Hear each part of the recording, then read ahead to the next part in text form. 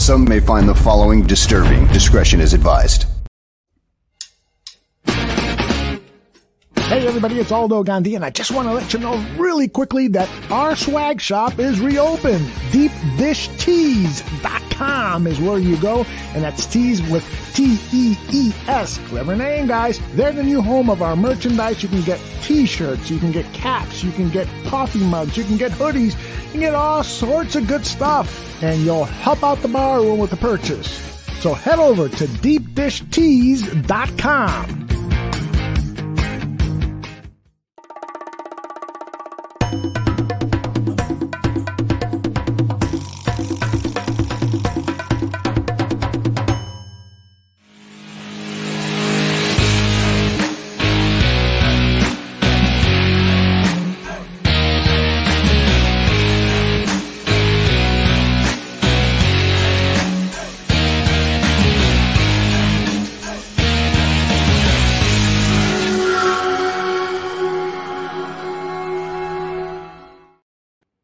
Happy Wednesday, December 1st. Greg, holy cow, you started your Christmas shopping yet? No. No. Plain and simple, no. This is an midday episode of Greg Gabriel Talks Football with, of course, none other than What Greg. do you mean midday? It's early morning. Oh, that's right. It feels like midday to me, man. Hey, I got up today. That's a good thing. I think I have the wrong banner up. I got to edit my name here.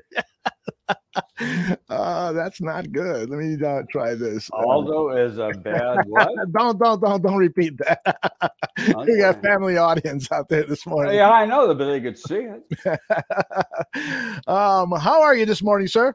I'm good. How about you? I am doing well, although I got to tell you what is happening at South Bend is mind-blowing to me. There's actually somebody who doesn't want to coach at Notre Dame and would prefer to coach at LSU. What is going on? What do you hear? It's not what you hear. It doesn't, I listened to Jack Swarbrick's press conference yesterday, and I tweeted out something. He was not surprised. And there's that old adage with coaches, you get to about 10 years at a place and you start to burn out. Yep. And it's just time for a change. Yeah. I mean, look at the difference, go to Andy Reid.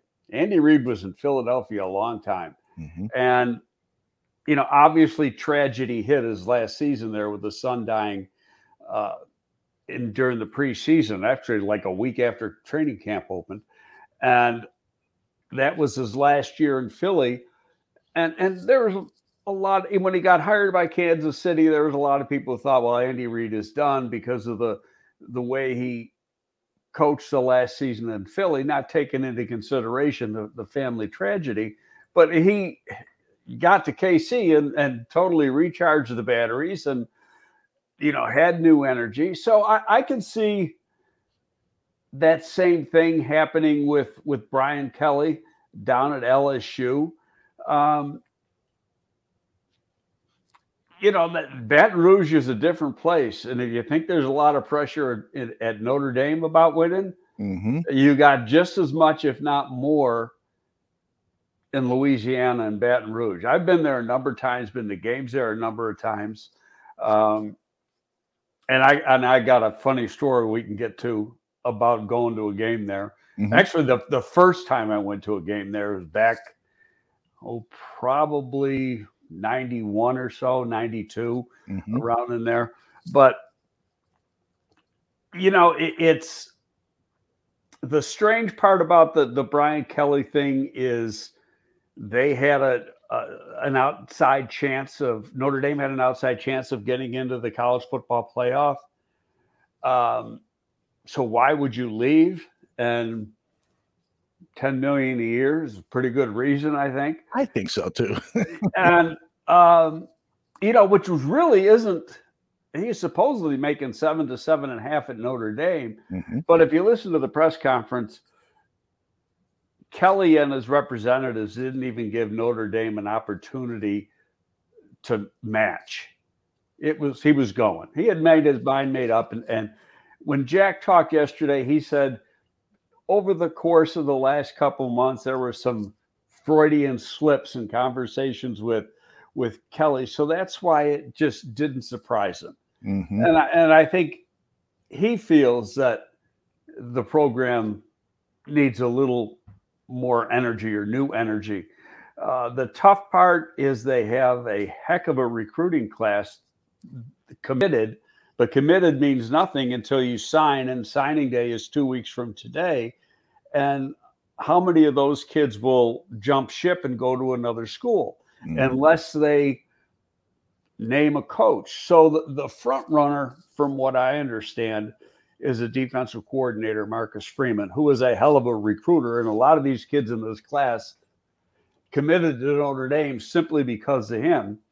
And I also understand that a number of players, including the captains, all want Freeman to be elevated. Mm-hmm. So that being said, I read, now I don't know if it's going to be today, but supposedly he's getting interviewed today. Mm-hmm. And the other interview is Tommy Rees from within. The strange, there's a couple recruits that are really tied to Tommy Rees. Yeah. And let's say Marcus Freeman gets the job and Tommy Rees doesn't. And Rees has been offered a job down at LSU. Oh. And so is Marcus Freeman. Mm-hmm. So does Tommy leave if he doesn't get the head coaching job, or does he stay because it's his alma mater? Yeah. Wow.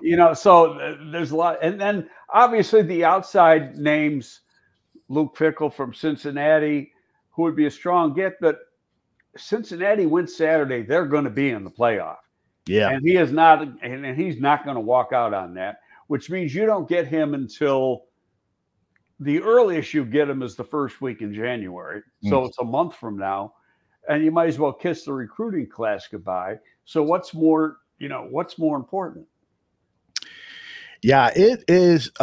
It is funny to me. I've been watching Notre Dame football since I was yee high, and the stature of the program has really diminished because it's just harder for that school to recruit and compete. Those stringent eligibility or admission requirements still exist over at Notre Dame, correct? Yeah, and there's kids. I've interviewed literally thousands of kids, and in part of the interview process, we always talk about why they chose the school they went to, who else was recruiting them, that type of thing. But there's, and I want this to come across right. There's a number of kids that are great football players that no way in hell can academically survive or meet the requirements to get into a place like Notre Dame. Yeah. And it could be a myriad of different reasons. It could be, right. They don't have the core curriculum courses. They're not good students, whatever. And Notre Dame is not going to change that part of their program. That's what makes, and like Duke, now Duke's done it for basketball. Right. Because they had, when you're talking football, you're talking 85 players. Okay, when you're talking basketball, you're talking 13. Right. Okay, so it's a difference. And so Duke decided to do it in basketball to stay up with the top boys. But they're not going to do it in football. No. Northwestern's not going to do it. Stanford's not going to do it. Vanderbilt's not going to do it. Those are for lack of a better word, intellectual universities. They might not be quite on par with an Ivy League school, but they're not far below.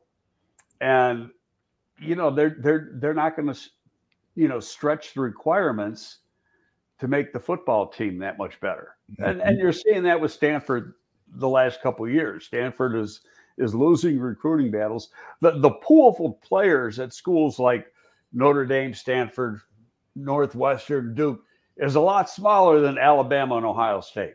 Okay. Now, if you can get the kids that meet the requirements, and that's good. And this class with Notre Dame actually the toughest guys to get are defensive linemen. And this class, there's a bunch of good defensive linemen committed, and for next year also, committed early for next year. But that's really more, it's not the rule with Notre Dame that they get those types of kids. Right. So you got to get a kid that is really got special character, and that, school means a lot to him. And Notre Dame sells this 4 for 40 thing, and a lot of the good academic schools say the same thing. You're coming here not just for 4 years, but we're going to, your education here is going to set you up for life. Well, that's partially true. You set yourself up for life with what you do in school and what you do after school, but the connections are there. And if you're a football star at Notre Dame, you got more connections than the average Joe Schmo student coming out of Notre Dame. For sure. No doubt about that.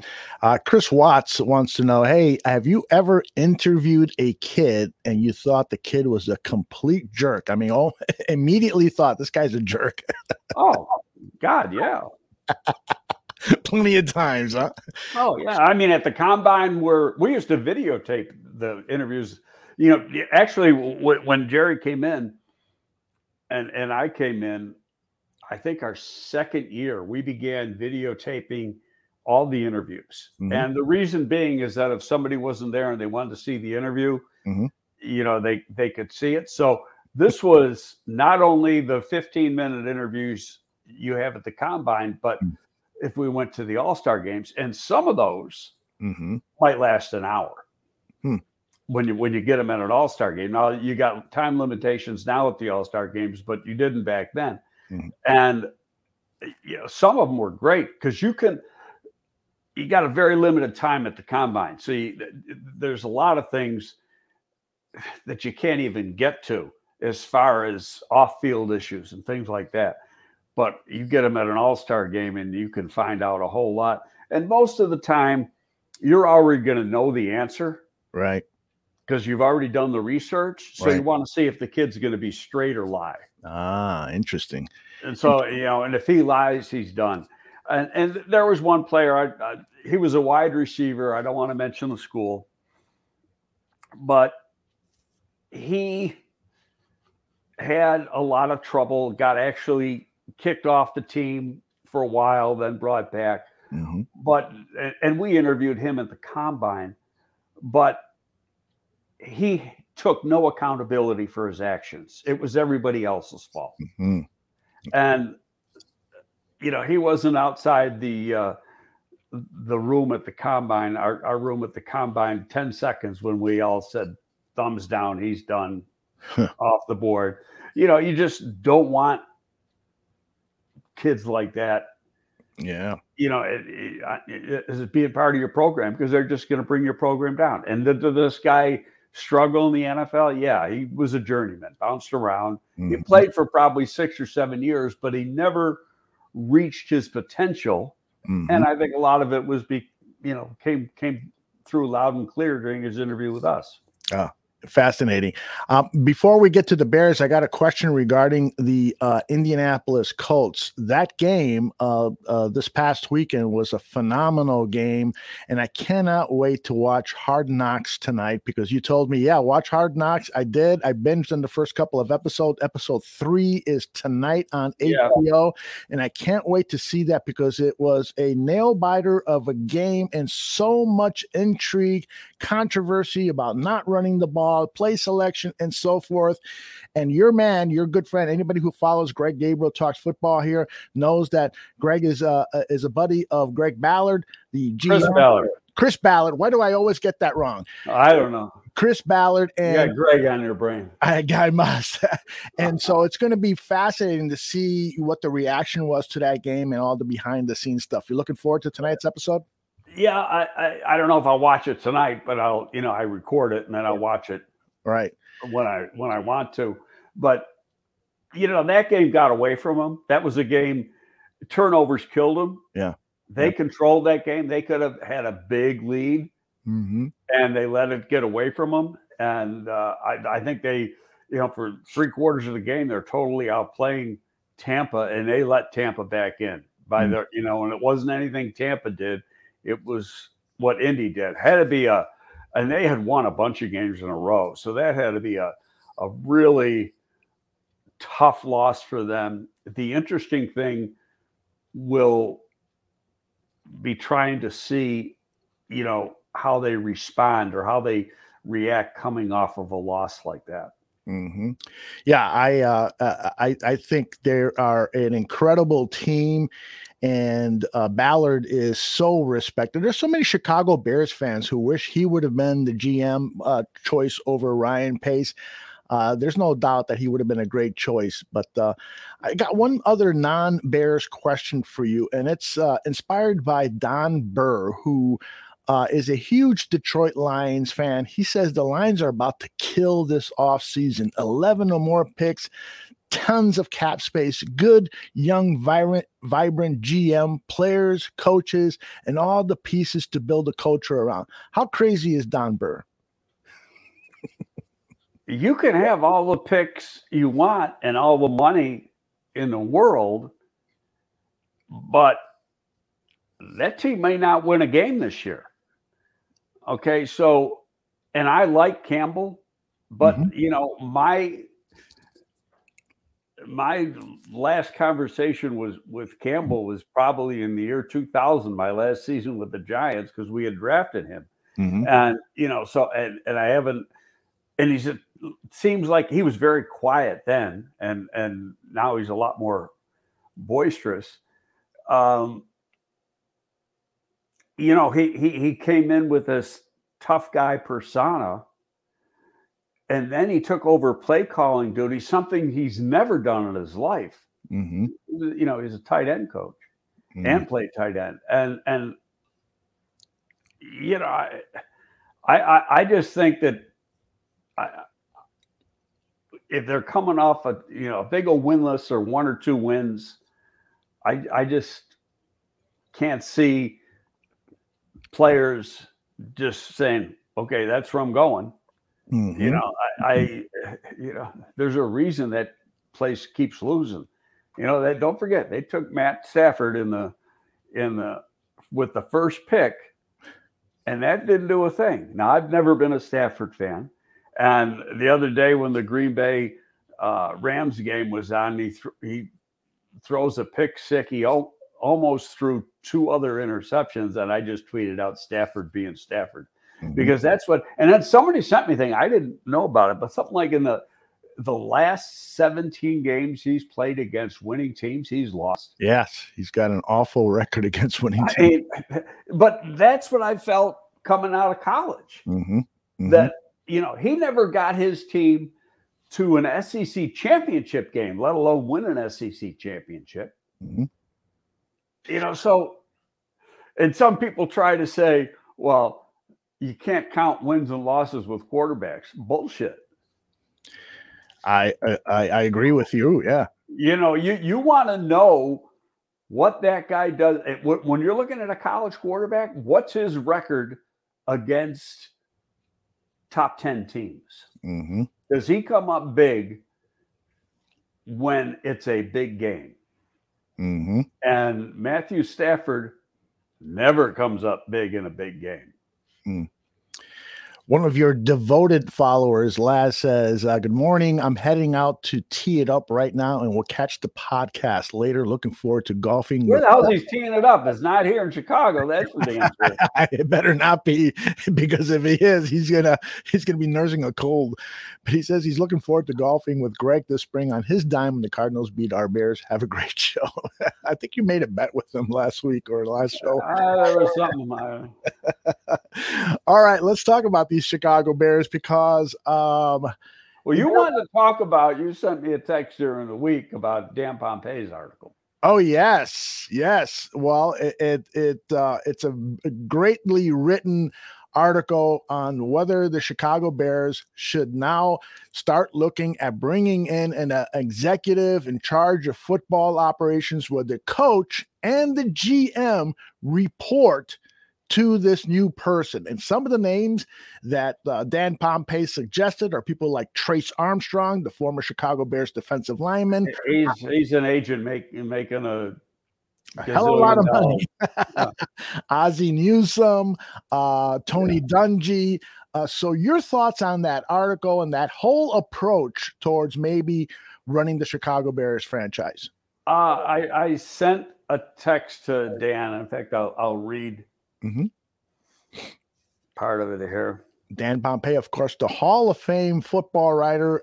The article can be found at The Athletic, and it's another gem that he's written in his career. Well, so you texted Dan, and yeah, because I've known Dan for years, since I came here 20 years ago. I go, disagree on football ops guy. If that happens, the GM becomes a glorified player personnel director, as he's not a true GM. And we can get into that in a minute. Sure. I said, I'd rather see a strong GM like Jerry was. And I don't care which one. Jerry was a very strong GM. Jerry Angelo. Yes, okay. He said, could live with that too. A president of football ops would put another strong layer between football and ownership, though, a good thing. And I said, what I do is a strong GM and an equally strong director of player personnel. And he goes, I agree with that too. And I said, I bet George regrets firing Jerry. But Dan puts, he should. He says, as I wrote in the story, Bears would have been better off even if they promoted him or given him a couple transition years, and that is a couple other things. But here's why I don't like it. You got essentially two people doing the same job, a GM and a director of football ops, okay? Because the GM is in charge of all football operations. So if you bring in a guy, and here's part of it. Part of it is you're not the real boss unless you got the tag of having control over the 53-man roster. Whoever has that, be it the general manager or the head coach or a president of football operations, that man is the boss because he controls what the roster looks like. Okay, so if you bring this guy in, you got to give him that tag. So now your general manager is no longer a general manager. Yeah, what does he do? Because they're essentially doing the same thing. And so, to me, it looks good in the media guide. Going to cost you a lot more money because even though the GM isn't a true GM, he's got a GM title, so he's still going to make GM money. Might be on the lower side of the scale because every team in the league's got they know what everybody else is making. Exactly.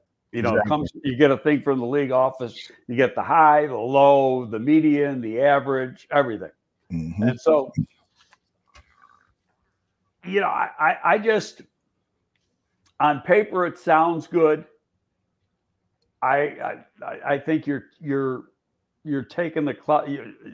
Again, you're just got a glorified player personnel director then as your GM. So that's why I go to my thing, hire a strong GM and then hire a real good director of player personnel where their roles are already defined. Yeah. Well, and correct me here if I'm wrong. Ernie Accorsi, when he was brought in to help the Chicago Bears find their next general manager and help with the coaching search, he practically had that title of football operations for a couple of months because he designed the front office with his choice of his recommendation of Ryan Pace being the GM, and then also heavily suggesting that John Fox come in. So it's essentially that, but it's every day now having authority over the roster. Yeah, it can get messy, as Chris Watts says. It sounds like there might be too many cooks in the kitchen with that approach.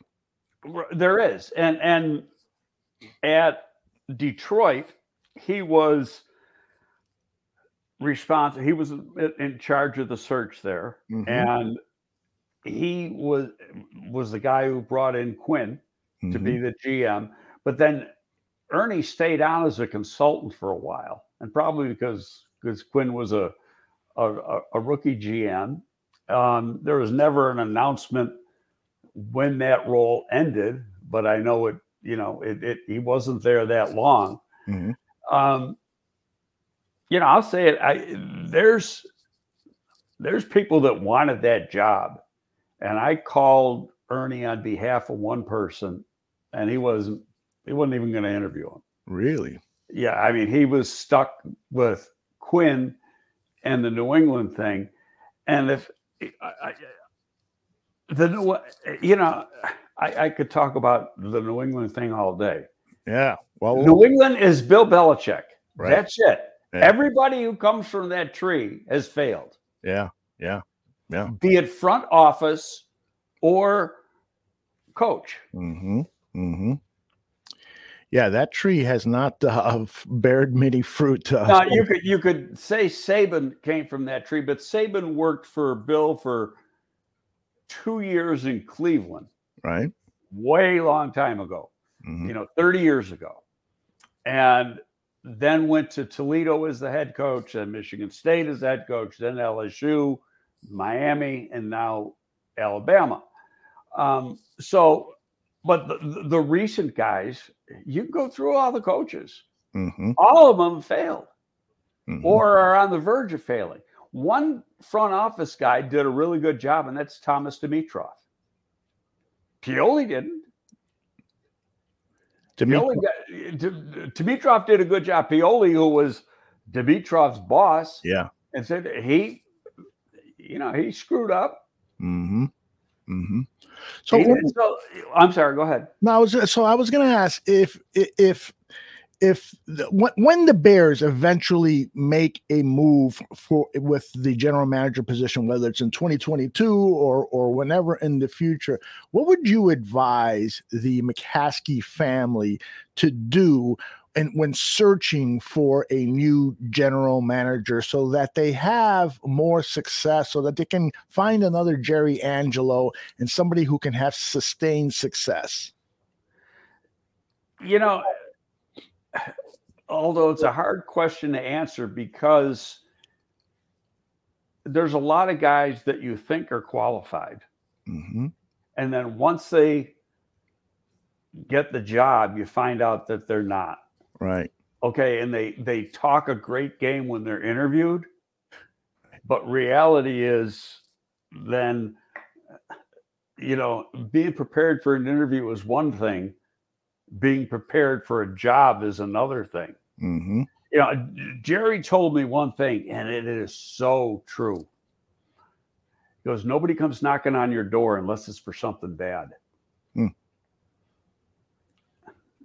Nobody's ever walking in there with good news. It's always bad news. That is true. when you're in a position of power, that's usually why people come to you, right? It's right. You got to fix something. What do I got to fix today?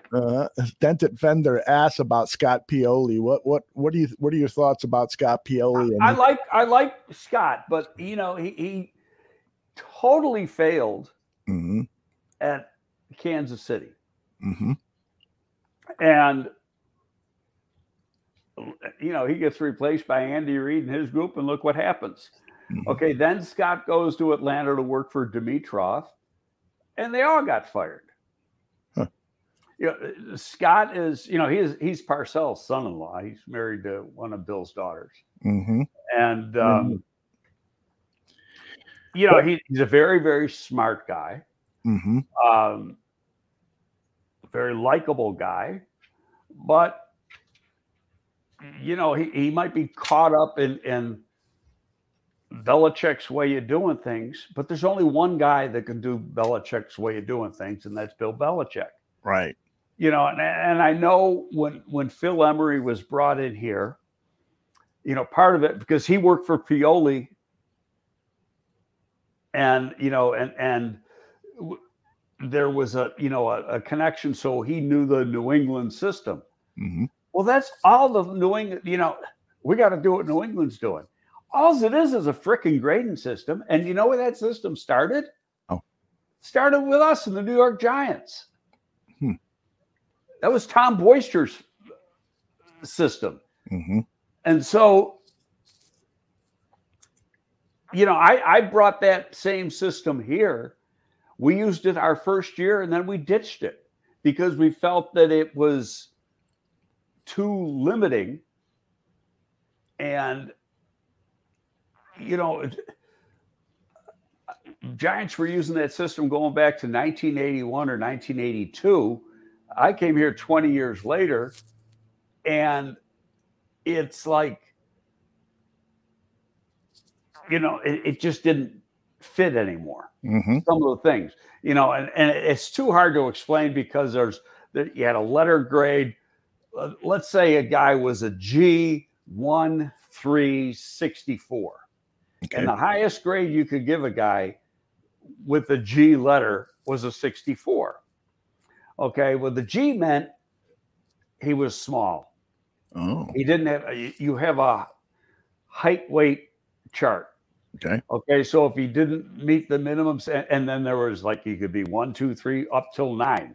So you had to have at least 6 size to not be a G. If you were a 5 size or a 4 size, you were a small player, or 3 size. And so you were considered a G. And because you were a small player, the highest grade you could get then was a 64. Huh. Okay. So let's take a guy like Tariq Cohen. Okay.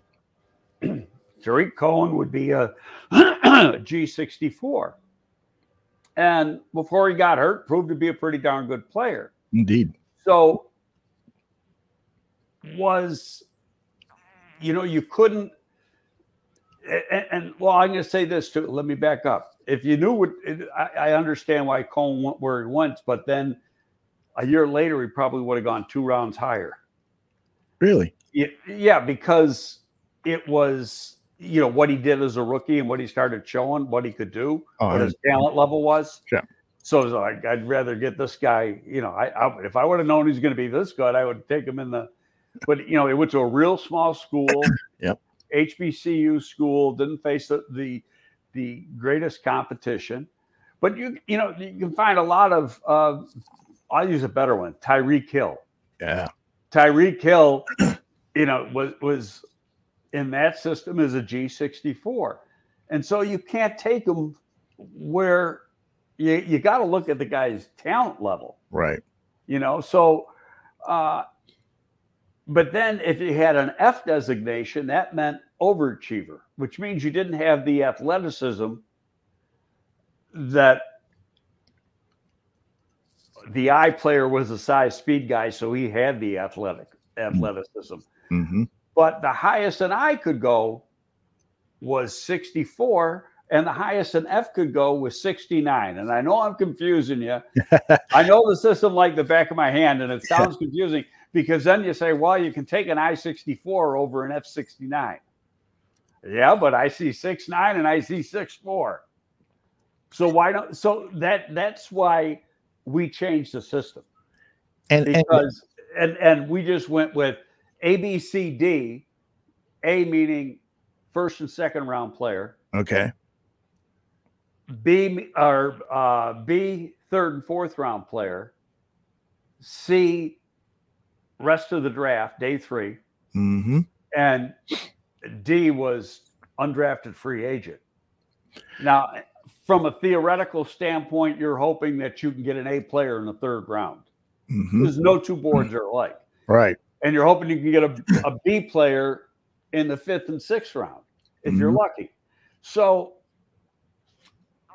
we just did it that way and graded talent as talent instead of taking in all these different subsets and, is the guy a football player or isn't he? Exactly. And so, but anyway, the New England system, that's the system that New England has. Mm-hmm. Now, you're obviously very familiar with a number of the organizations in football. With the Buffalo Bills, Lake Dawson is somebody who I think his current title is Assistant Director of College Scouting. His name has been bandied about quite frequently as a potential general manager in the near future here, a good candidate for general manager interviews. What do you know about Lake Dawson? Not a lot. I scouted him at Notre Dame. He was a good player, average pro. Mm-hmm. People that know, I haven't spoken to Lake Dawson in years and years and years. So people that know him speak very highly of him. Mm-hmm. But, would he be a good and effective GM? I don't know. Yeah, that's. I mean, I had to sit down and really talk to. I mean, that's what the interview process is about. Right. You got to talk about philosophy. We talked about this last week. Who are you going to hire? What are you looking for in a head coach? Mm-hmm. Mm-hmm. What are you looking for in the assistants? Who's going to be your personnel director, your director of college scouting, your director of pro scouting? Is there any of the guys that are currently here? Do you want to keep those guys? Do you know any of those guys? What do you know about them? Right. Okay. Right. And you want to know about the guy personally too. Mm-hmm. Is he an egomaniac or is he humble? How stressful is it to him when you lose a game? That's a good question. So often there's a lot. You're getting that job to begin with because the team isn't very good. Right. So, okay, now you got to have a plan. How are you going to turn this team around? Right. Well, and there's just one other name I want to throw at you, Kevin Abrams. He currently has the title of I know Kevin real well. He was at the Giants. And now he's assistant general manager and vice president of football operations. So they figured out a way to give him a dual title to perhaps not have too many, I don't know, too many chefs in the kitchen or something like that. But what do you know about him? A lot. Is that good or bad? No, I like and respect Kevin, but I wouldn't hire him as a GM ever. Any particular reason why? I don't think he's that good of an evaluator. Okay. He came in, first of all, he's Canadian, but that doesn't mean anything. He's lived there for a long time, from Toronto. But he came in as a cap guy. Mm-hmm. Mm-hmm. Okay. He's not a football player. Okay. He's not a former player. He was a cap guy. He was part of the, and I don't know if the league still has it, but they had, they had set up this thing within the management council, the guys working on contracts in the league office and studying contracts and stuff like that. And a lot of cap guys around the league came out of that program, mm-hmm. Originally started in the league. And they're very, very astute when it comes to contracts. And Kevin does a great job negotiating contracts. Mm-hmm. But that doesn't mean you're going to be, a great general manager. The only team he's worked for in the league is the Giants. Oh, wow. So because he came from the league office to the Giants, and he came in there a couple years before I came to Chicago. Mm-hmm. So I've known him for, I don't know, 23, 24 years, something like that. And a really a good guy, and he's probably going to be a great interview. He knows one way, the Giant way. Mm-hmm. And they haven't had a lot of success in recent years. But still, to me, he's a cap guy trying to be a football guy. Mm-hmm. And you got to know what your limitations are. And so, I mean, if Kevin listens to this and he wants to say F you, Greg, well, that's his prerogative. One more name I'm going to throw at you, courtesy of Bear Truth 9. He says, what about Will McClay, the Dallas Cowboys vice president of personnel? Dallas has acquired some good talent over the last several years. I don't know him. Yeah. And I've seen that name being thrown out. But let's be serious. Who makes decisions for the Dallas Cowboys? Mr. Jerry Jones. That's it, baby. Yep. And so, how much clout he has, who knows? He was, I'm looking here quickly, he was the head coach of the Dallas Desperados of the Arena Football League. So yeah, I saw that. I when I started hearing his name a couple of weeks ago, I saw that. Who knows? Like, sometimes you see names that kind of surprise you and they end up being pretty good. And one is Scott Fitterer. Yeah. Who was Carolina. I worked with Scott in New York. Mm-hmm. And when he started out, and Scott got fired from New York, but it had nothing to do with his knowledge as a scout, and immediately got picked up by the Seahawks, or not immediately, within a few weeks, and then spent the rest of his time with the Seahawks. Great guy. Mm-hmm. And you can see by the moves he's made in Carolina that he's not afraid to do anything. Mm-hmm. Mm-hmm. Now and I don't know if it's all his decision because the coaches had to be on board too, but I wouldn't have made that trade for Sam Darnold. Mm-hmm. I think Sam Darnold is just a total bust myself. Yeah, it sure does look that way, huh? But I didn't like him coming out of college. Mm-hmm. He turned the ball over in college a lot. That's not a good sign. No, go ahead. That is what it is. But I think Scott, over the long term, will do an excellent job in Carolina. Well, and last question on this topic is, so if when the Bears eventually get around to hiring a new GM, where are they going to get their list of candidates from? Does the NFL has a committee, correct? That helps teams. Wasn't Ernie Arco? Yeah. And a lot of former GMs are involved, and I don't know if they're still doing this, but they used to select people and then do an interview of them, very generic interview, mm-hmm, mm-hmm. At the combine. And the only reason I know that is because I got interviewed at the combine. And to tell the story about that, I had no idea it was going to happen. So I'm taking, what do you wear at the combine? Jeans, junk, you never get dressed up. Yeah. I'm driving down to Indy from here, and I find out that the next day I got to do this interview. Oh no. I had to go. I went right to a store. I had to buy a suit. Oh man. And say I need it tailored like in minutes, 4 hours. Yeah.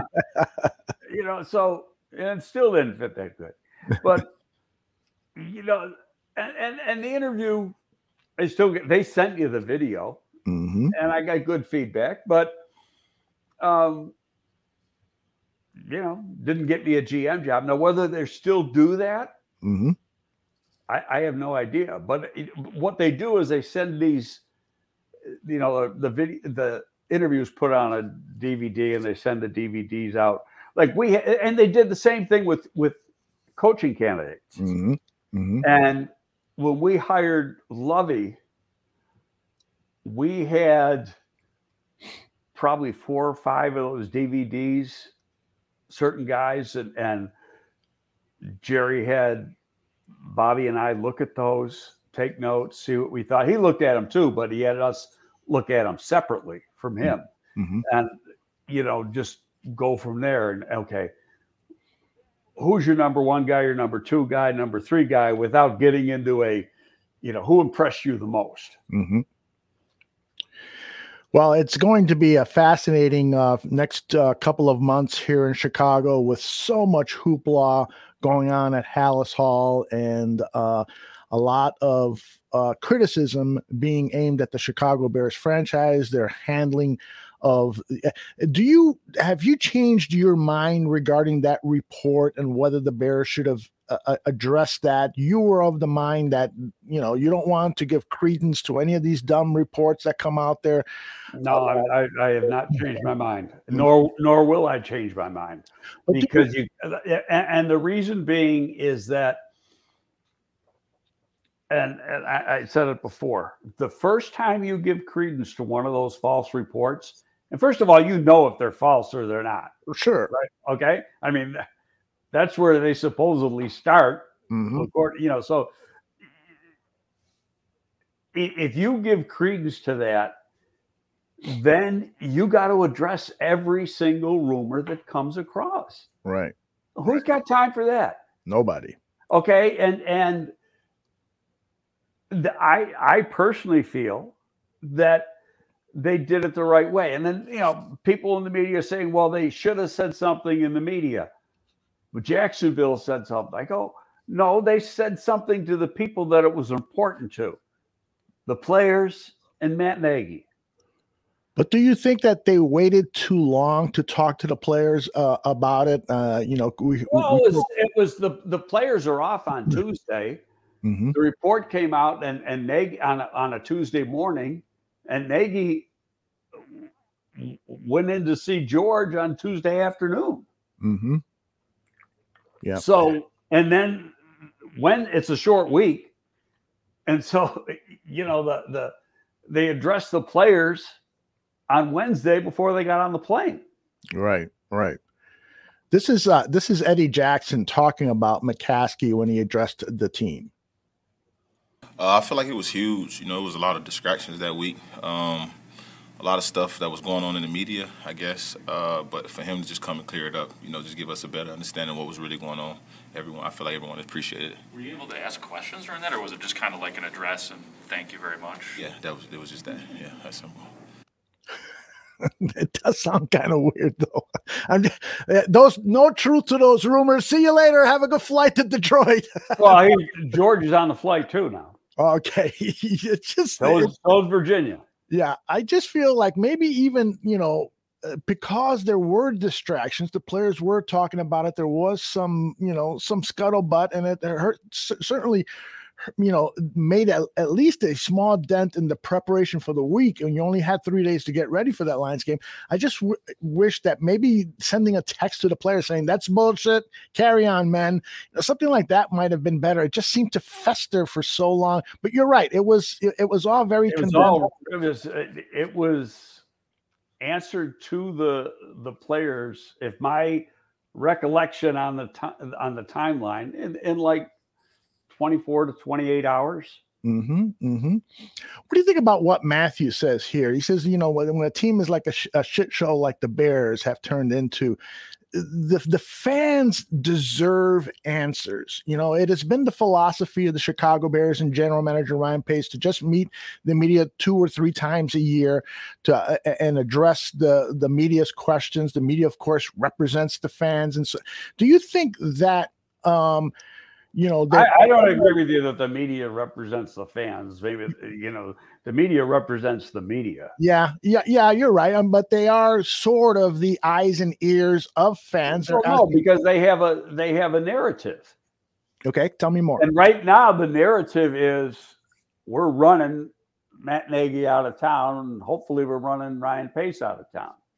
See, I don't know if that's the way I don't look at it that way. I think that they're giving an honest assessment of what they've done right and what they've done wrong.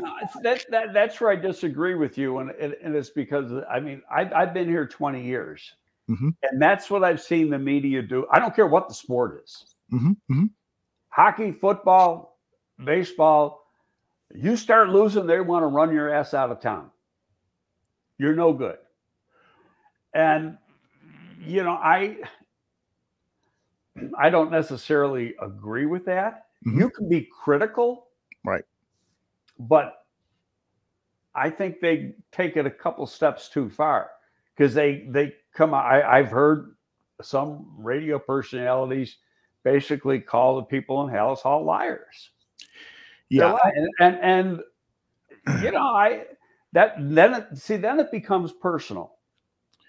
Yeah, I agree with you, Greg, that they are radio personalities and columnists and TV personalities who are sharing their subjective opinion about the Chicago Bears and sports in general. And they can be harsh. They're trying to create ratings. And so they're trying to become a spectacle and so forth. But people like Dan Wiederer, Brad Biggs, Adam Johns, the guys who are beat reporters and are true journalists, I don't think that they have an agenda. I think, I will agree with you. There's a couple beat writers that I think are full of it. I won't argue with you there. Okay, but Brad Biggs, Adam Johns, they're top notch. Yeah. Yeah. And Brad I think Brad's very, very professional and an excellent writer.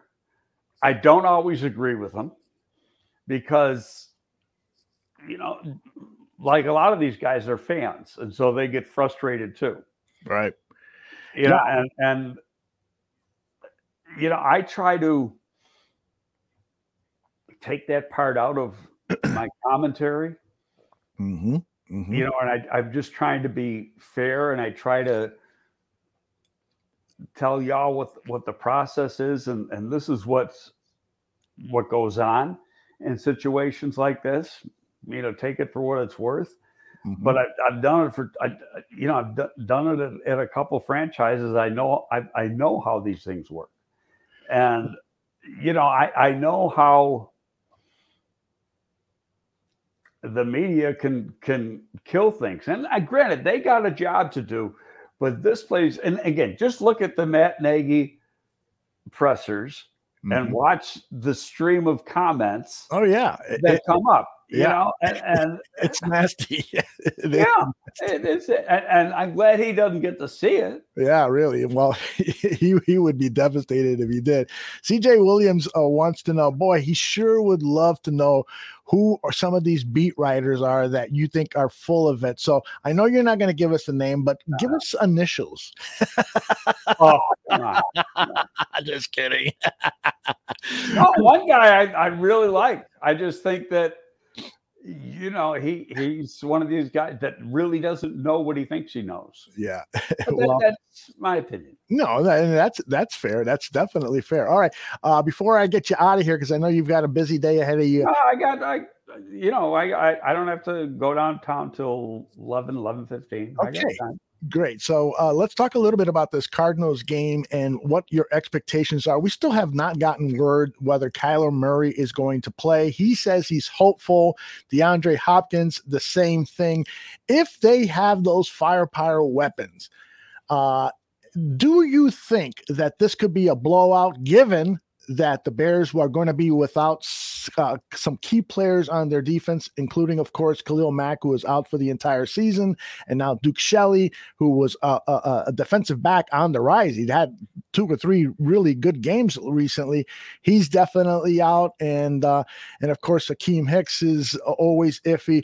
What are your thoughts about this upcoming game against the Cardinals' high-powered offense? Well, I think we're not going to know about the Cardinals guys until the earliest tomorrow, and probably not till Friday, because why should the Cardinals let you know what they're going to do? That's right. The same thing. It just let the Bears play the guessing game. And, media is not allowed in practice. They watch the first 15 minutes of practice or whatever, so they don't know what the teams are doing. A guy could be out there at practice, but they don't know what he's doing. And you get the injury report at the end of the day, and could say did not practice, limited, full, and limited could mean you missed one period. So limited is very, very subjective. Yes.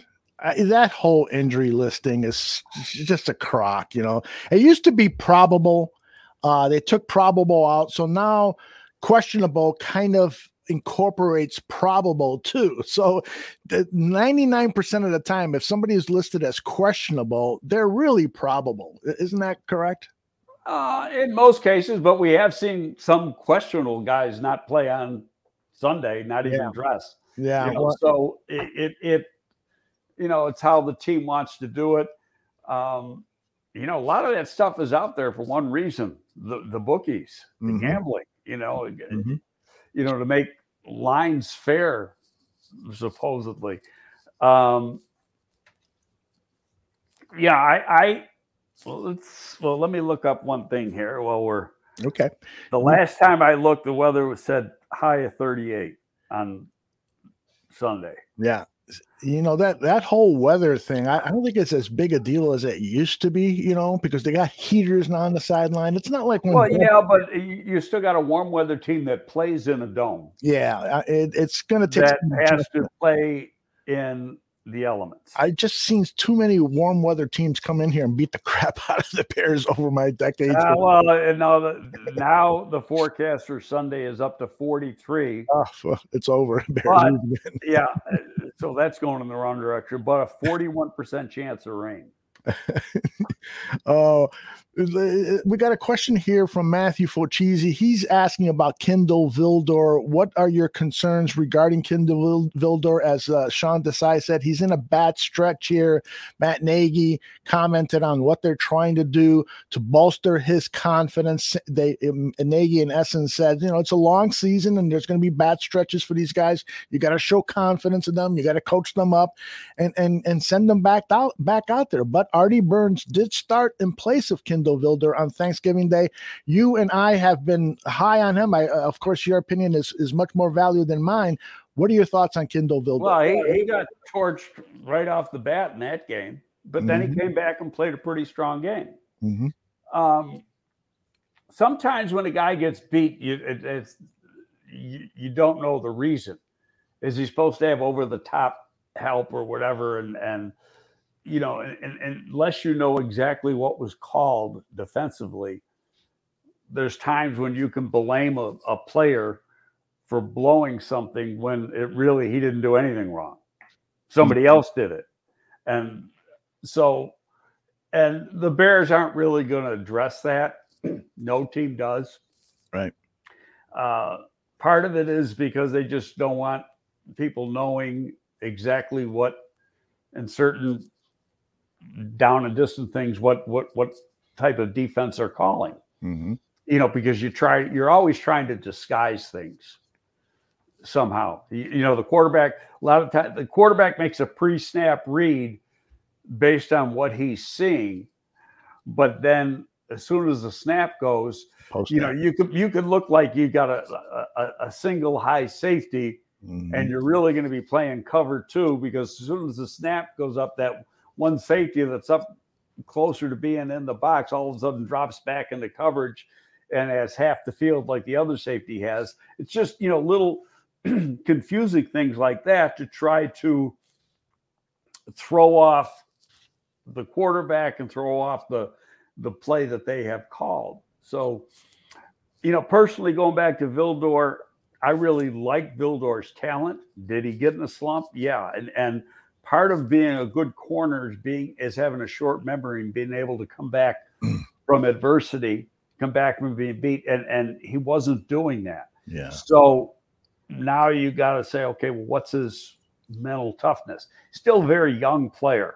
Okay. And because of the talent, I don't want to throw him to the curb yet. Mm-hmm. But, sit and watch, reevaluate, see what Artie does. Artie got hurt last year. So I think it's fair to say, let's see what this guy can do, because you're going to have to make a decision with these people.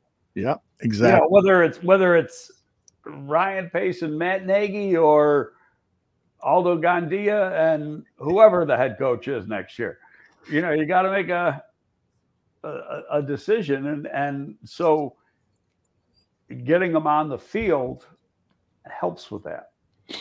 Matthew says, do you think Kindle Vildor is too small? You've expressed your opinion that you don't particularly like small. He's 5'10", and he's got real long arms. Yeah. He's got over 32-inch arms. Yeah. Which on a 5'10" guy, I mean, I used to be 5'10". I keep getting shorter as I get older. But 32-inch arms on a guy 5'10" is real long arms. Yeah. I tell you one thing. I interviewed Kindle Vildor for the Barroom Network down at the Senior Bowl 2 years ago, and I didn't know he was a football player when I walked up to him because he was so short. And then I realized, because I saw his name tag, Vildor, I go, oh, this is one of the guys on my list to interview. But I it didn't seem to me, just the eye test, that he was 5'10". He looked more like a 5'9" guy, but you got to trust the measurements. Well, the combine, he was 5'9" and 7/8. Okay. So that means he's this much. And I can guarantee, because I've seen it happen, you could measure a guy one time, he's 5'9" and 7/8, and you could measure him 4 hours later, and it could be 5'10" and 1/8 or 5'9" and 3/4. Yeah. I mean, if he just woke up, he's going to be a little taller. If it's later, supposedly, but who knows? All right. Let's talk about some other young players that we're hoping will be a part of the core of this team. Now, right guard James Daniels is a very young guy. He's coming up on a contract year.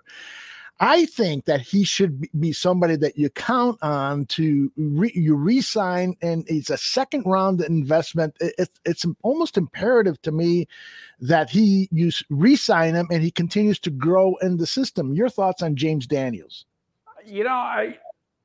I think that he might be the center. Should be at center. That's what he was drafted to play. Mm-hmm. Mm-hmm. Okay. Now I heard a thing the other day, and who knows if it's true, and I don't remember exactly who told me this. No, now I do, but I'm not going to mention who it was. That they kept Whitehair at center so long because that's who Mitch wanted at center. Mm-hmm. Mm-hmm. And so then when then finally they had to move him because he had all the trouble snapping the ball. Right. But yeah, I'd heard that same thing, that Mitch preferred Whitehair at center over Daniels. Yeah. And I like the frame Daniels has. Oh man, yeah. He's got a big bubble. He does. Big. And to me, that's an ideal center.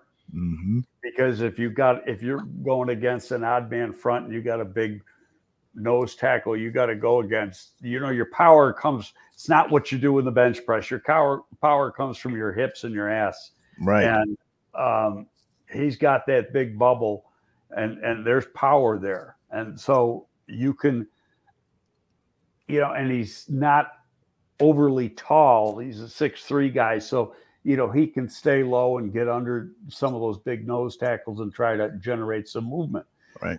So, I would personally put him at center. I think next year your tackles are going to be Borum and Jenkins, mm-hmm. Which, brings us to this week with Jenkins. Next Monday, I don't think they'll do anything this week unless there's an injury. But next Monday, they got to make a decision. Mm-hmm. And I think they activate him only because you want to keep practicing him. Right.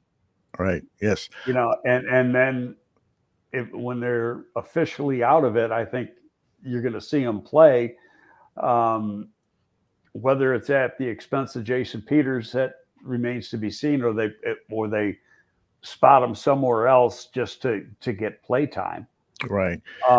Because just playing against National Football League competition is very, very important. Yeah, and we all know that Matt Nagy doesn't reveal much about what he's going to do, but this is him talking about Tevin Jenkins and what role he might play if he's activated. Probably the biggest thing is with Tevin's situation is now that you're into the season and where we're at, we just keep an eye on how our offensive line is doing and how they're going. Jason Peters, I think, has done a really good job in so many different ways. At right tackle with Borum coming in and doing what he's done, he's helped us out with injuries that we had to Ifedi, and so I think for us, we always just kind of we be prepared for if this guy gets injured or if we feel like this guy's not playing well, kind of play it out those two ways. But right now we feel good with where we're at. So if anything, it provides major depth for us. And then we just, play out the scenarios. Yeah, so it sounds based on that there are no plans to insert him right away. They're happy with the way the offensive line has been playing. And actually, I think that they have improved dramatically. I agree with that. Yeah. But part of the reason is you've had the same 5 guys starting, the last few games. And right. So, you're getting to know each other and more than any other unit, you got to have cohesiveness with your offensive line. There's a couple comments that came up on the screen when you were showing that. One is, I don't want to see him hurt his back again. His back's fine. He wouldn't be practicing if there's something wrong with his back. Okay. And I talked to one guy around the league, and we brought up Tevin Jenkins. That team had absolutely nothing on him as far as a red flag for his back. And this team does their homework. Shit happens. Yeah. What can you say? Again, and he said to me, the media trying to blame that, he goes, that's nonsense. Everybody gets the same stuff. He had nothing wrong with really nothing wrong with the back. He might have, had an injury at Oklahoma State and it strained it or something like that. Nobody knows exactly what it was. But I trust what this guy tells me because, he's not going to, he's never going to lie to me, put it that way. Right. Mule says he's had 6 operations on his back, probably from his college football years. Recovery never comes quickly with the back, and I'm as big as Jenkins. Yeah, but people are different, right? And I agree with you, Greg. If he's gotten the clearance from Chicago Bears medical team, then there should be no concern about that. Yeah, I don't know who did this surgery, but the one guy who they have who is a back specialist is one of the best in the country. Yeah. Personally, right? Well, he's never operated. He's not like Dr. Bone and Dr. Neuber are the Bears orthopedics. Okay. They're the staff orthopedics and, but they're excellent orthopedic surgeons, but somebody hurts their back, they're not going to do that. They're knee and shoulder guys. Yeah. You hurt your hand, they send you to Dr. Wiedrich, downtown. And if there's certain things that hurt your back, they send you to this other guy. And they're very, very good at what they do. There's one thing I'd noticed about, coming to a place like Chicago versus where I lived in Buffalo is that in the medical field, they're all specialists. There might be like the one guy when I tore my Achilles, and if somebody tore their Achilles, this is who they'd send it to, is that's all he does. Yeah. Ankles and Achilles. It's his whole practice. And there's other guys that are, when I had my knee done, that's all that doctor does is replace knees. Yeah. Well, and And like Mule says, he knows that surgery and medical advances have advanced greatly since he played and had those operations.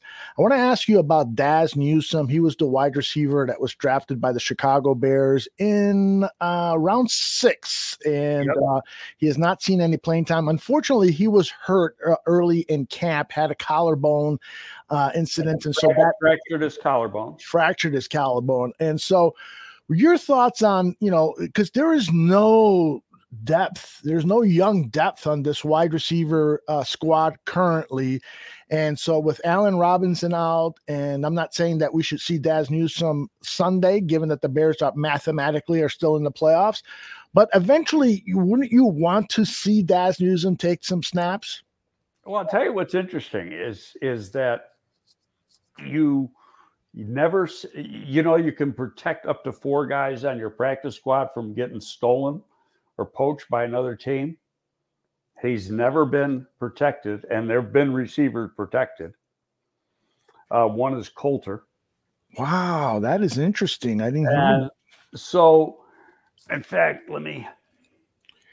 bear with me here. I got the waiver wire from yesterday. Well, and as you're doing that, I'll just say to fans now, what these guys do in practice during the week, primarily playing for the scout team, that's all videotaped and that's all discussed and so forth. So a lot of times when fans are saying, well, how come we ain't seen this guy?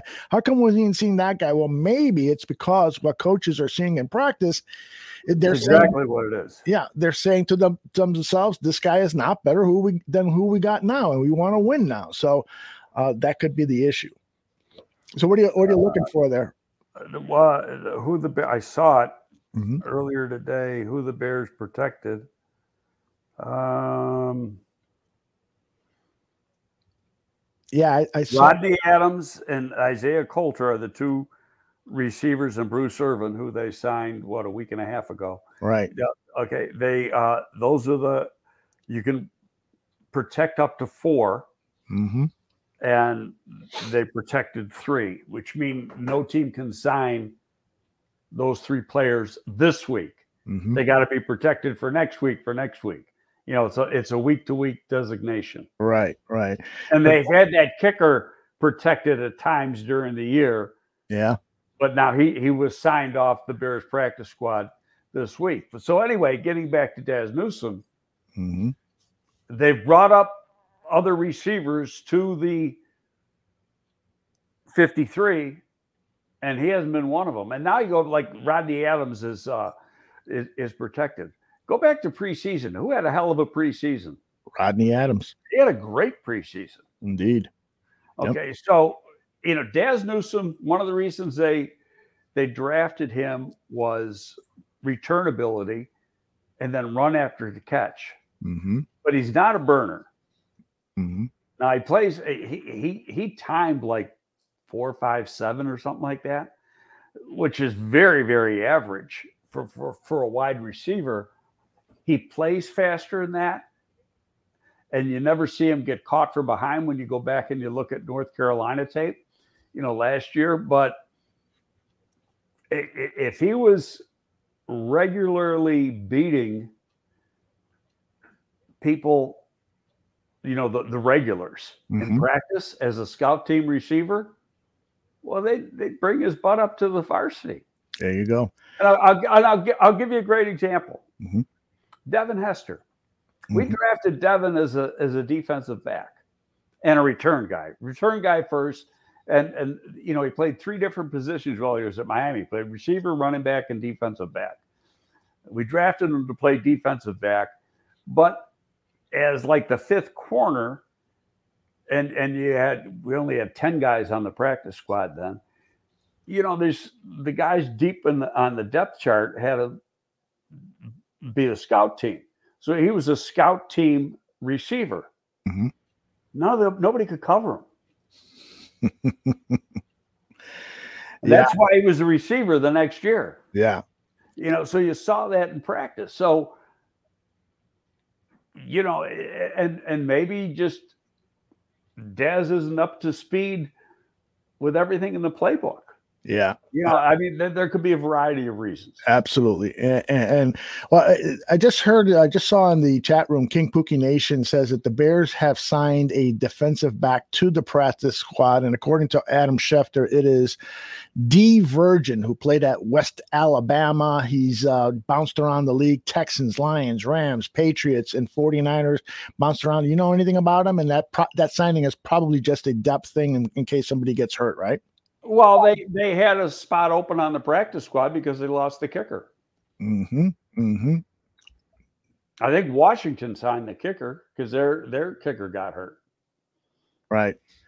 So a lot of people don't understand that, the Bears try out players virtually every week. They're always keeping an eye out on potential replacements and guys that they can bring in case of injury. I mean, you could have 3-4 players go down in a Sunday game. And so who do you replace them with? You got to go out in the street and see who's available. How does that work, Greg? Is there like some, database with every football player that's out there and available? That's what your pro department does. Okay. Your pro scouting department, they're keeping that short list. They got their own board made up of, of players at each position and guys they bring in on and they have them prioritized. Mm-hmm. Mm-hmm. If we need such and such a position, this is number 1, this is number 2, this is number 3. Yeah. And that's what they do. And, because of COVID, 2 years ago, you couldn't put a Bruce Irvin on the practice squad. Okay, but you can now, and it's all COVID related. Mm-hmm. Because so many guys come up testing positive all the time. Mm-hmm. So how do they get in? Do they have phone numbers for all these guys, or they probably? It's all in a at the combine, they have your agent's name. So the easiest way to get a hold of a guy is his agent. Mm-hmm. If you can't get a hold of him, so you're always contacting the agent first. Gotcha. Okay, so let's say we had Mike McCartney on the show, so I'll use, and he's local. So not the Cowboys coach. You'd call it.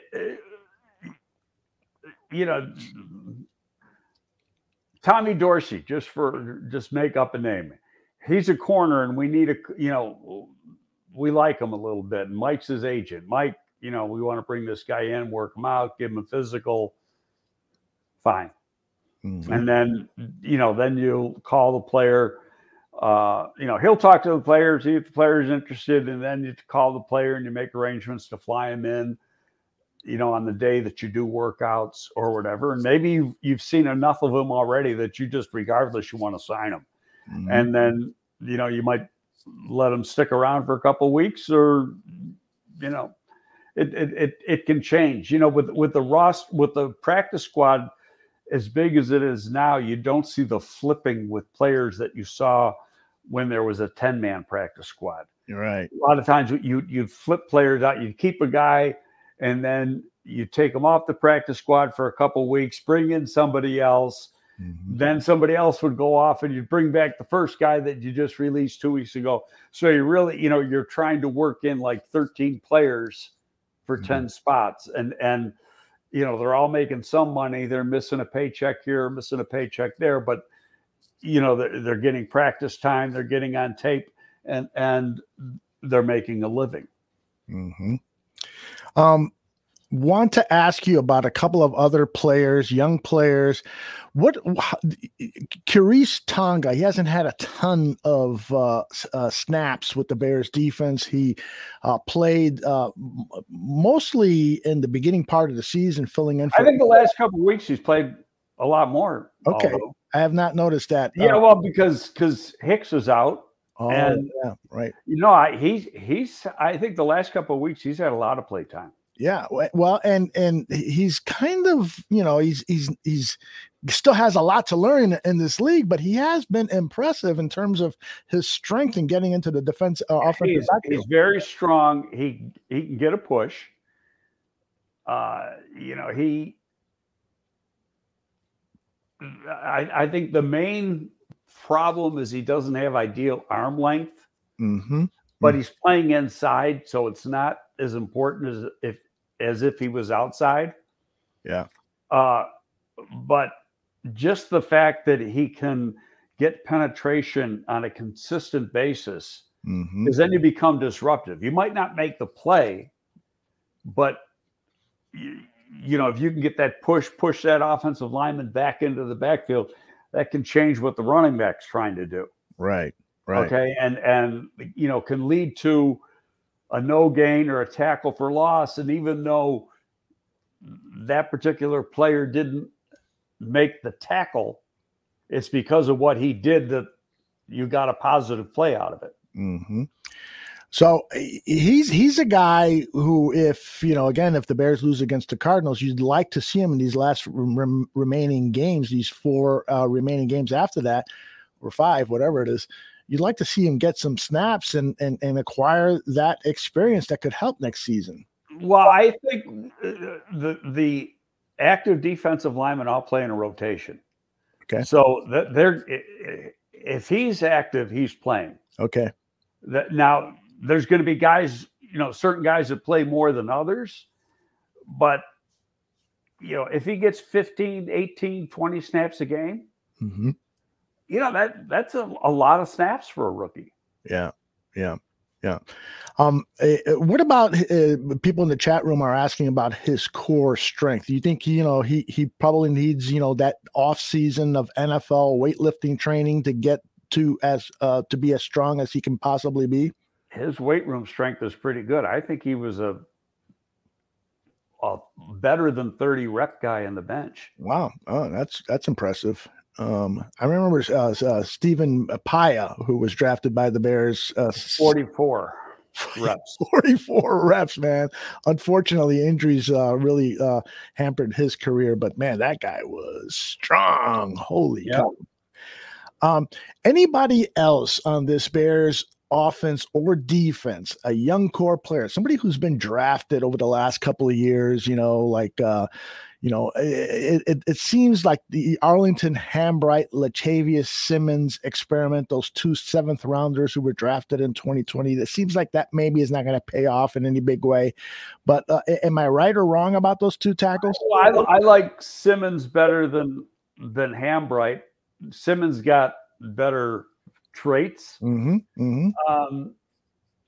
know, just thrown into, in that one game, he was thrown into a really tough situation. Yeah, for sure. He hadn't even been practicing the position, and he had to go in and play, and, you know, got beat like a drum, and you almost got to expect that.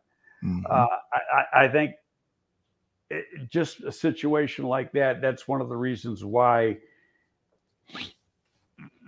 Tevin Jenkins will get activated next week. Yeah. It could happen this week. I just don't. I think they'll do it next Monday, which is the day they have to do it next Monday. And what it means is either he reverts back to IR, and if that's the case, he can't practice anymore, or you're bringing him up on the 53. Yeah. Mule says, and I'm forgetting this guy's name too. There was a kid who was like 6'6" on defense. A lot of people were comparing him to Leonard Floyd. He played in the preseason. Snowden from Virginia. There you go. What's the word on Snowden? He's been up for 1 or 2 games where you can call up guys, and it's because of injuries. That's a guy I think needs an off season. Yeah. You know, he needs it. He's talented. He's athletic. He's very long, but he's 6'6". Yeah. But he's got arms. I mean, you know, I use the phrase, you can tie his shoes standing up. That's all, you know, that's how long his arms are. But I think he's got to get stronger throughout.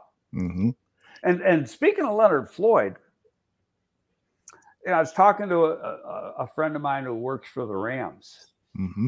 They think he's the best acquisition they've had in the last 2 to 3 years. Really? Yeah, and they paid him during the offseason after his first year. Yep. They think he is tremendous. Yeah. What happened here in Chicago with Leonard Floyd? I don't know. I mean, I don't think he was the pass rusher they thought he would be. Right. But the one thing he can do, first of all, he's very smart. And this is what this guy, I'll say who it was Teddy Bonago, who, works for the Rams and was on my staff here. Mm-hmm. And he can play inside or outside. He played actually inside at the University of Georgia. Yeah, saw a lot of snaps of him inside. Okay, and he can play both. So if somebody goes down, like they can very easily move him to one of the two inside positions. But his coverage skills, he's one of the best linebackers in the NFL in coverage. Yeah, I was always amazed at the criticism he would get because there are very few outside linebackers, edge players who have that skill trait where you could trust him to guard a tight end 30 yards downfield. And his zone feel is tremendous. And he's become a better pass rusher. Mm-hmm. So whose fault is that? Is that, and I know I think there's a different outside linebacker coach now than there was a year ago. And or when Floyd was here, right? And he just wasn't coached well enough. Yeah. Well, it's funny because Brandon Staley, who is now the head coach for the Chargers, he was the linebacker coach for Floyd in 2018 when Matt first came over, and I think then in 2019 he went with Fangio to Denver, and then. Right. Then he landed the head coaching job after that. So Staley apparently he helped transform Floyd with the Rams and made him a better player. I think that the Bears gave up way too quickly on Leonard Floyd. He's a unique talent and a guy that you just don't find easily on draft boards. Well, I think some of it had to do with that. That's always the case, right? But I agree with you. I mean that you can't keep throwing away those draft choices. You got to, and part of it's how you're structuring contracts and right. You got to have space to take care of some of these players. Right. And Mule says, some guys don't develop until after 4 years in the NFL. And that is I'm going to be a little crude here. Okay. Players got to shit or get off the pot in 4 years. Yeah. Because you got to make a decision, except for a first round pick, and you can pick up that 5th year option. Right. But that's expensive. That 5th year option is very, very expensive. You're way better off extending the guy from a cap standpoint than having to pay him that 5th year option. Right. But still, you got 4 years to make a decision on a player, and it's either let him walk in free agency or extend him. Yeah. And he was out on the street for a little while now. Yeah, right. And he was really a kind of a late signing. He wasn't in that first wave. Put it that. He might not have even been in that second wave. Mm-hmm. But then he had supposedly made a deal with the Rams, but then it was a while before he actually signed it. And I think part of it had to do with they had some cap problems, and so they had to take care of some other things. Yeah, before they could officially sign him. Yeah. Any thoughts on how Ryan Pace has managed the cap, along with the other gentleman over there who does a lot of the heavy work on managing the cap? It seems to me like Pace has brought over that Mickey Loomis approach to cap management, which is don't worry about it. Well, the cap goes up every year, and we'll figure out a way to. But we had COVID, and that screwed that theory up. That really, really screwed things up. Yep. But in fairness, that screwed up everybody. Mm-hmm. And there's not a team in the league that didn't have to make tough decisions, because, you're anticipating at least a $10 million bump every year, and it went the other way. Mm-hmm. You got cut about 11 or 12.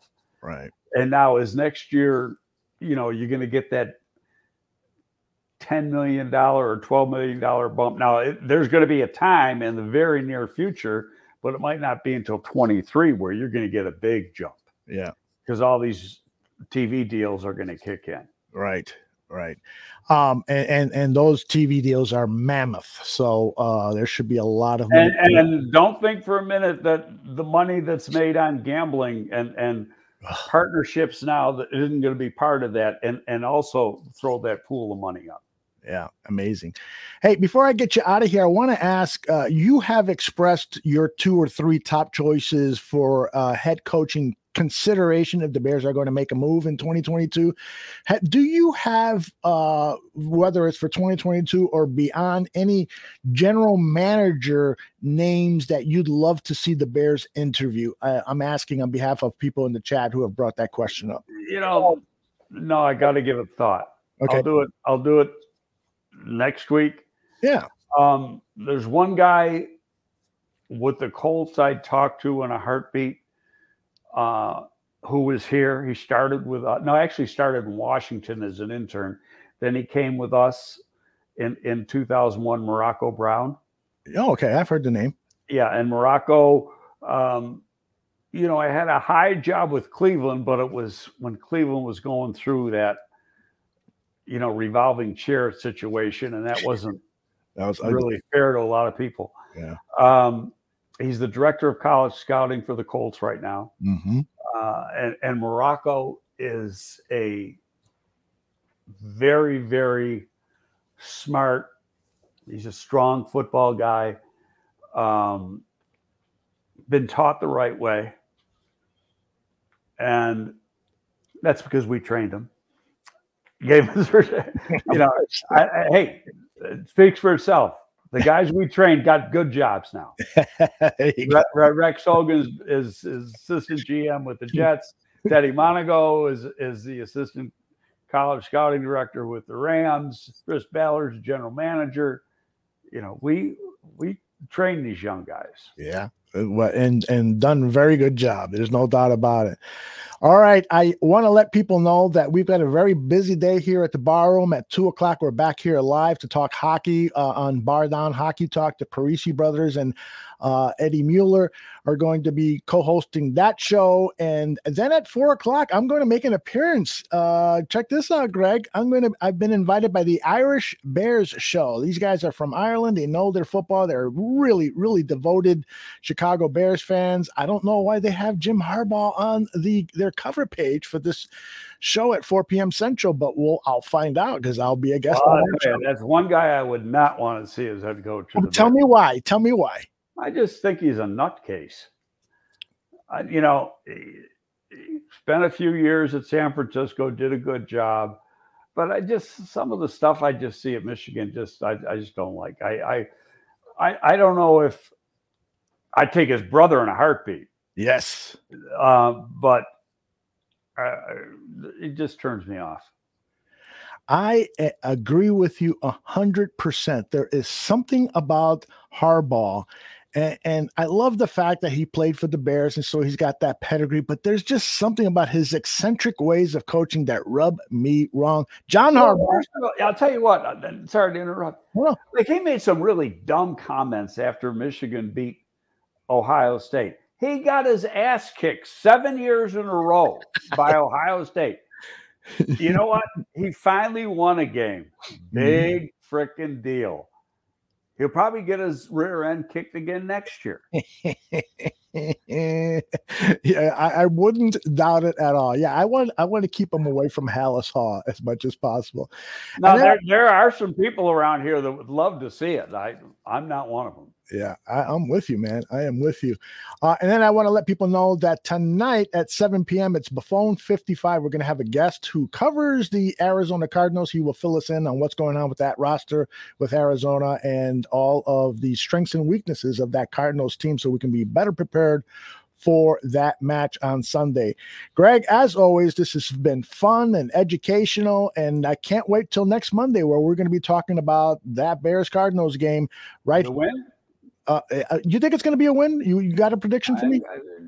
I'm always positive. You know that. I noticed that.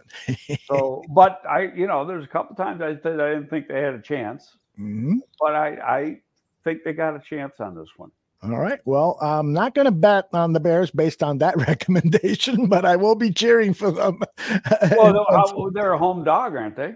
They are a home dog. I think 7.5 points, I think, is the last time I saw. So I might take the points. And I'm going to say Andy Dalton will start this week. I think he has to. Don't you think, Greg? You know, you want to protect those ribs as much as possible. Well, yeah, I think it depends. Yeah, what's going on with the ribs, but yeah, I think it's one more week before Justin Fields steps back on the field. Yeah, and do you think that Matt Nagy wants to see Dalton play just to see how well he executes this non-identity offense that the Bears have? Well. Yeah, he did a pretty good job against Detroit, but that is Detroit. Right. And a short week, no practice. Mm-hmm. So let's see what he can do with a full week of practice. Yeah. Yeah. I agree. I'm interested in watching him play with a full week of practice and just to see, you know, the difference. I mean, I think here's another question before I let you go. Do you think that Justin Fields, watching Andy Dalton play against Detroit, do you think Justin Fields learned anything? He should, but it's not just watching Andy Dalton. It's watching any of the top quarterbacks. Okay. Watch Aaron Rodgers. Watch Tom Brady. If I'm a young quarterback, I'm studying the heck out of those guys. Should be, yeah. See what they do, you know, and how they handle themselves in certain situations. Mm-hmm. But the key to his development is going to be, one, getting the ball out of his hand quicker, and two, you know, coming up and feeling comfortable with what he sees. Right. You know, and I have, there's not a doubt in my mind he is going to be an excellent quarterback.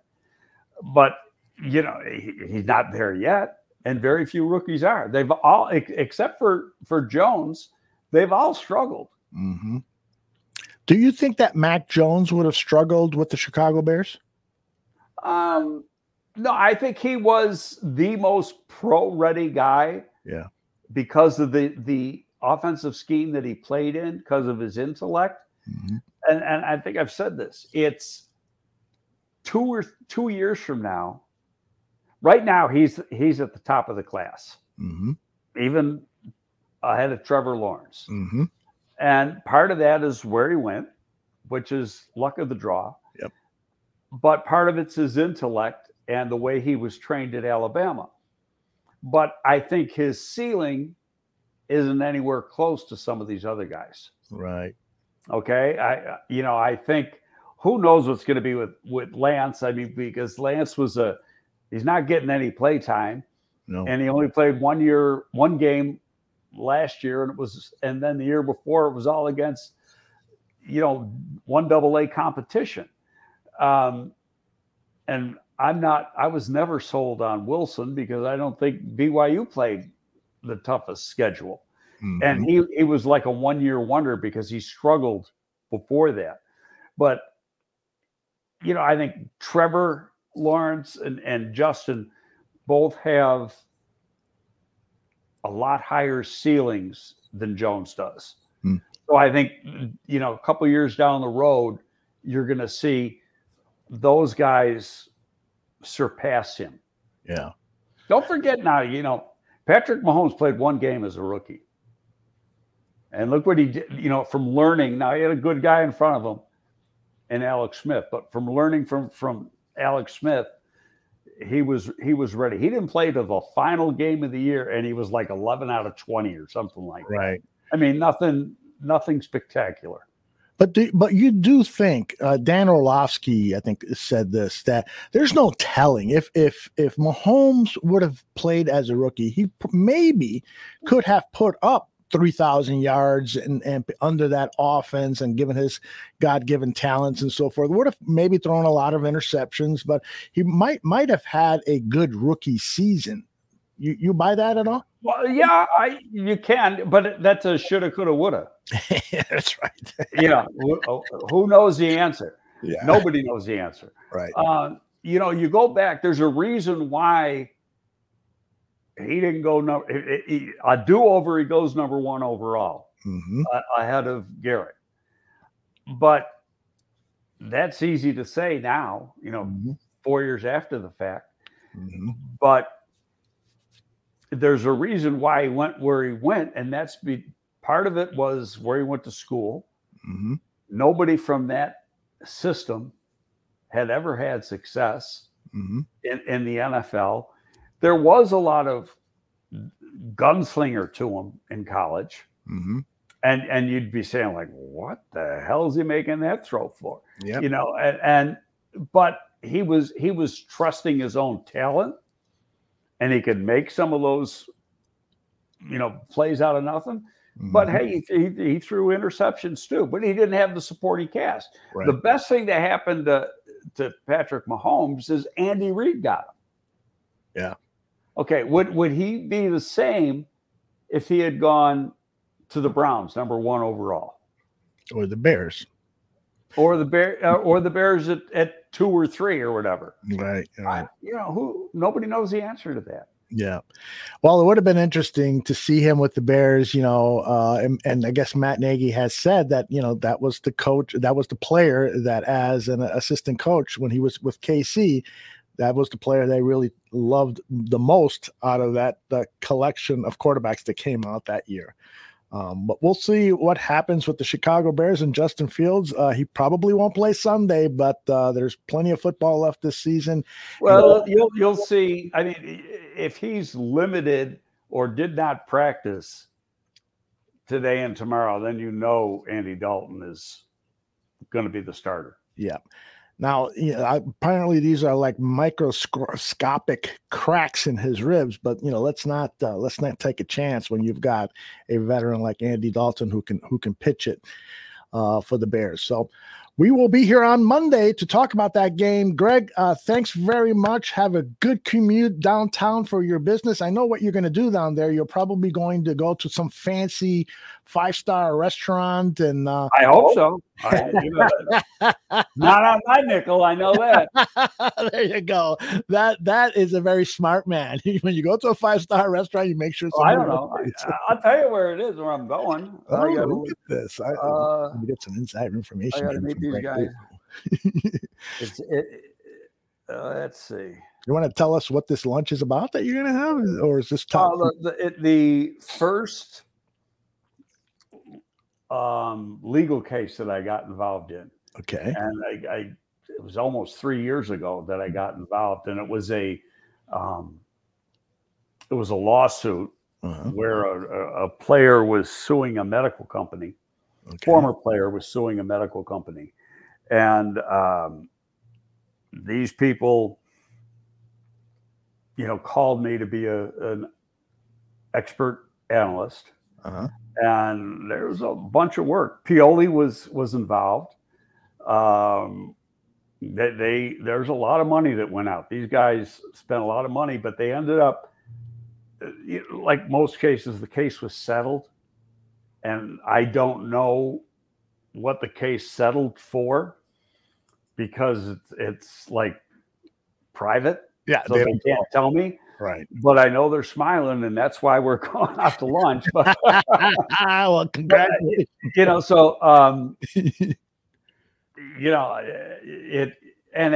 should have gone their way. Mm-hmm. When you listen to all the testimonies and the depositions, that in my opinion, the whole thing was a scam. A guy who couldn't play was trying to steal money because he couldn't play, basically. Well, and it does feel extra special when you are working on something like that and for sure that you're right about it, So congratulations on that. Brummy Bear just joins us. He says, I just got in from work. Sorry I'm late. Brummy, we're done. We're done, buddy. Yeah. Watch it on YouTube. Exactly. Wait a minute, I was going to tell you, I got to find the text where I can tell you where I'm going here. Maybe you know what the place. Yeah, tell me. I not that I dine a lot at 4 or 5 star restaurants, but no, I don't know if that, no, it's on South Wacker, and it's called where the hell is it?